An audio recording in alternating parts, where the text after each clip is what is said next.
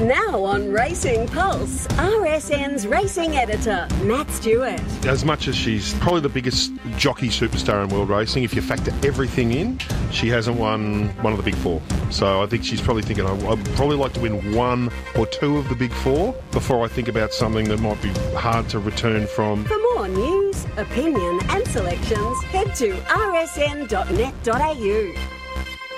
It is time for RSN's racing editor, Matty Stewart, to bring us up to date with all of the racing news around Australia. And, Matty, just before we get stuck into the really big news stories, it was very sad yesterday, the news that you broke at the start of the verdict with Tony the King Burke. And a little later in the program, one of Tony's great mates, and yours as well, Brian, the drum, Meldrum, will be on to give us some life and times stories of Tony Burke and what it was like to work with him as well. So I'm looking forward to that. Yeah, my former boss, Drum, and a really good mate of Tony Burke's and a similar vintage as well. And no one can rekindle great yarns like Drum, so that'll be very very interesting to hear about I think the stories on the road are the ones that were the best ones. So we've got the Drum on the King. Where did the Drum's nickname come from? Mel Drum. Right, I'm with you now. Okay. You just had a blonde moment. I did. Sadly, it's a grey moment. Hey, what was your nickname around the corridors of the Herald Sun? Stuart. Really? With an exclamation mark. Stuart, get in here now was my. Water tank got a run, didn't it? No, that was Bluey Tronna had driving through the Wimmera.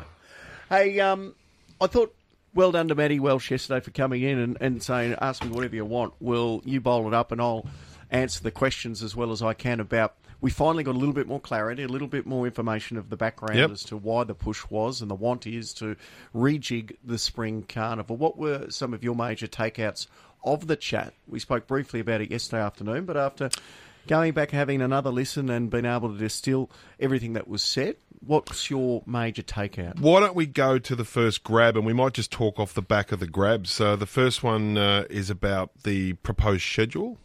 Schedule optimisation is an absolute focus for us at Racing Victoria, and it's an absolute focus for all sports that are succeeding. You see it, constantly. AFL's constantly evolving its schedule. Cricket's constantly evolving its schedule. Golf, that is where the upside comes from. That's where there's opportunities to engage new fans. So, it needs to be a focus, and that turnaround into the Festival of Racing, of course, we'll continue to monitor. So, basically, I think what they're saying is they are aware of the potential hazards, like how it might impact the Festival of Racing, which is the autumn, and so on, but haven't yet kind of got their head around whether it will impact the autumn or not. So that was that one. The other one was the idea of if you push it back into, in inverted commas, clear air, then the opportunity to increase the audience is a major plus for this idea. I know there's been, probably the Cox Plate move back into later November is one that's garnered a lot of media attention. But, we've looked at a range of different options of how we could potentially enhance our Spring Carnival and improve engagement from, our racing fans are really engaged. We need to attract new people to the sport each and every year, and so that's the real goal of looking at our current schedule. And we've canvassed feedback from a range of different stakeholders. So you've got wagering service providers, media partners. They've all identified November as being a period of great opportunity. There's obviously very little competition from other sports. Okay, so the key words are like potentially. So they are hoping that this move will spark some sort of greater involvement from the outside world in racing in this new space. It was interesting. Turf Deli, who's responded to Paul Tatnall's story, basically saying, look, the Turf Deli doesn't understand the push. If the Magic Xanadu in late November truly exists, and in brackets, no evidence suggests it does, why not test it first by creating new feature race days to prove the gap exists instead of diminishing a proven and established product? So that's a bit of a negative sentiment against those ideas, but I think Matt and Andrew Jones should be commended for thinking outside the box. But So they the want is they want to have another premium race day or 2-3 premium race days that flow after Melbourne Cup week instead of going to provincial standalone country cups, because the turnover and the fan engagement, they say, is not as strong. It drops a lot. Turnover, we know that. Crowds in those areas are quite good, but not the same focus and emphasis of continued city premium racing over that spring carnival. Now, if that does transpire, the only way you'll know is if it actually happens and you do put these big race days on, whether it does ultimately end up being a Cox Plate. Or I thought it was interesting that Matt said that there are new races, these pop-up races, but he said, I'm keeping my cards close to my chest. I'm not going to give you any information, but there are new races which will be unveiled. I think you can take that to the bank. How much they're worth, what type of races, we don't know. And they will probably be placed on those days, I would imagine. Well, that takes us to the third audio grab, where all of these things, all these balloons in the air that we don't have any conclusive answers for, where there's a bit of a timeline for it. I'd say end of the month is the deadline. There's a range of RV board meeting and then the 2 respective club committee meetings towards the back end of February, where all this will come to fruition. A range of recommendations will be put forward, either remain as is, make a few changes, and ultimately that'll be communicated by the end of the month or early in March. And I think that's obviously what everyone now needs is, speculating about pop-up races and gap fillers and, what surrounds perhaps a move for the Cox Plate. There's also the Moonee Valley Racing Club that still needs to tick it off or it won't happen. And the Melbourne Racing Club. They are having potentially the 1,000 Guineas moved and other races moved. They've been pretty quiet, MRC, which is unusual. They normally like to get out and give their viewpoint, but there's been very little coming from the MRC. Michael Brow's been on the front foot saying we're open to it if we can get some guarantees and certain... maybe extra prize money for a Cox Plate and other things, but we haven't heard much from the MRC. Yeah, interesting approach from Moonee Valley too. The idea of using this race as a bit of a bargaining chip. It's sort of, I'm not sure everyone would feel good about that's the role that the Cox Plate should have. If it's to move dates, but I think the main one is the Cox Plate, and the only sign off required is probably the Moonee Valley Racing Club. So the rest of them, the 1,000 Guineas and that, I don't think anyone would care that much. I think this is the one that people are really thinking about. So, look, we're going to know in the next few weeks, and that's the bottom line. We have discussed it heavily. So, I think the good thing now is that the answers will be coming within 14 days, 3 weeks. So and the timeline is there; it's been set. So, and we'll be able to hopefully get a little bit more insight next week when we're at the Asian Racing Conference, which is being held here in Melbourne. We'll get to speak to the likes of Brian Kruger, Hong Kong, and other Asian major racing executives as well, which have a say in the overall pattern of racing in this jurisdiction. So it'll be interesting to see what their responses are. And the head of the BHA is going to be there as well. There's so much going on in England at the moment. There's desperation to get crowds back to the races with dropping dress codes and all sorts of things, and the affordability checks. So it will be fascinating to hear from the BHA about some of the fascinating things that are going on there and the pressure points and so on. So speaking of overseas, you had a really interesting chat to the Godolphin vet Ben Mason yesterday, and we were a bit one out here, weren't we, with the onerous vet checks for the Melbourne Cup, and we know that that's had a very quick effect on numbers and backlash from the likes of Aidan O'Brien and Joseph O'Brien and so on. But we may not be Robinson Crusoe there. This is what Ben Mason said to you about the Breeders' Cup in America. The Breeders' Cup organising committee are asking them now, how did we do it, or how did they do it? How did the team do it? And what did they use? And they're looking at implementing a similar program over in America. Really? With the CT, the standing CT. They've had quite an alarming rate of injured horses, obviously, coming across the pond from England. And they want to basically, they've got their trot ups, they've got their screening in place already, but they want to up the ante. So they've looked at us as a benchmark in Melbourne, or not us, but Racing Victoria, as a benchmark in Melbourne. So I think that internationally, I think we just have to be very mindful these horses are racing in different jurisdictions, different surfaces, different training techniques, and they're coming to our surfaces and they're not necessarily adapted to it. That's pretty significant because it's hard for us to get them when the Breeders' Cup's an alternative, and it's even harder for us to get them when the Breeders' Cup's an easier place to get to, So veterinary-wise. the O'Briens and other European trainers who have been so outspoken against the CT scans and the severe veterinary protocols in their mind that have been put in place for the Melbourne Cup and have said, we're not coming back, we'll go to America instead, we'll go elsewhere, may find that because of the world-class leading veterinary protocols put in place by Racing Victoria, the Breeders' Cup and other jurisdictions will now implement them as well. I think Racing Victoria will be very, very pleased to hear such comments, and, you know, they need rightly to get the kudos to say, you know what, we made a very tough decision and we've stood firm on that, and now others may start to follow. Yeah, no, absolutely. I think it's... It was interesting to follow up that Ben Mason is going up to look after the internationals who are heading to Sydney for the Autumn Carnival, and I think Joseph O'Brien's got 3 or 4 heading up there. William Haggis has got 2 or 3.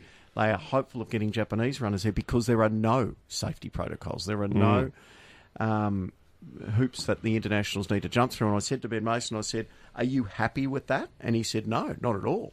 It's a game of Russian roulette. He said, we need one international to break down, and then it would be straight away. They will bring in these protocols, which Racing New South Wales have kind of lauded over Racing Victoria to say, hey, look how hard they make it for you. Don't worry about going to Melbourne. Come to us. We'll let you in. So we never hope a horse breaks down, but if it does, there may be a very quick change in their stance. Well, and that's the other thing about this Cox Plate potential move too, is if New South Wales not only jump into that date, but they jump with a Cox Plate replica, but jump into it without the hoops for the internationals. And there's always been there's already been strong signalling from Joseph O'Brien, William Haggis, and others that they are targeting Sydney in the autumn. So it's certainly on their radar. There's no doubt about that. Now, there's a second grabby from Ben Mason regarding the amount of times horses race per year. Yeah, this was interesting as well. We're talking about the maybe shorter amount of time between spring and autumn if these changes occur. And I said, from a veterinary point of view, when you work with the best horses in the land, does it make a difference? And Ben said this about how many times the A-grade horses should race a year. So the top horses should race 8 times a year. 8 times a year? Yep. In the top grades. That'd be a normal statistic. So they can, in Group 1 level, they can race that sort of level of racing. They should be able to do. So backing them up, so 2 weeks, 2 weeks, 3 weeks break. Spelling periods that they would have would be 3 months. If they did, then back into training, and then off to the next carnival. Really, the dates would be interesting. There is so much Group 1 racing, if not in Australia, around the world now to choose from, because you can extend your spring and go to Hong Kong with your horse. You can go to the Japan Cup with your horse, so extending that time in. But between the 2 carnival periods, I think the trainers will be able to basically mix and match and work the horses. Oh, yeah, you're in this race early, you finish here on Cox Plate Day, and then we're going to start you on this day. I think they can work their schedules out. Well, that's interesting too, in this big jigsaw puzzle about this Cox Plate move, right? I was talking to a champion jockey yesterday. We were talking about how they'd all peaked by Champions Day. Animo, Private Eye, all of them. Nature Strip, the big ones.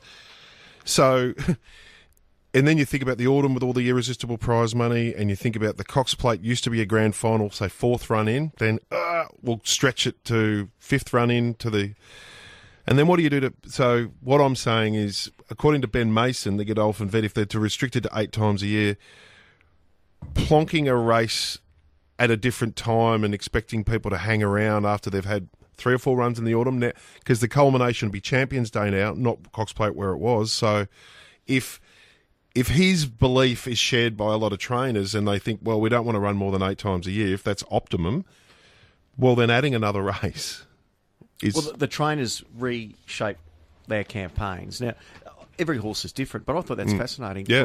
For your elite horses to race at their optimum, they're not machines. You can get 8 good runs from a physiological point of view, a welfare point of view, and, you know, it changes from horse to horse, but usually that's probably what your standard is, to have horses racing at their best against the best in a 12-month period. So you've got your top trainers who will then be working out where they can place these horses best. And there are so many options from now we've got the Winter Carnival in Queensland. There's big money, prize money there as well. So it'll be choosing your picker path, where you want to go. And there will be races that will diminish in quality because of that.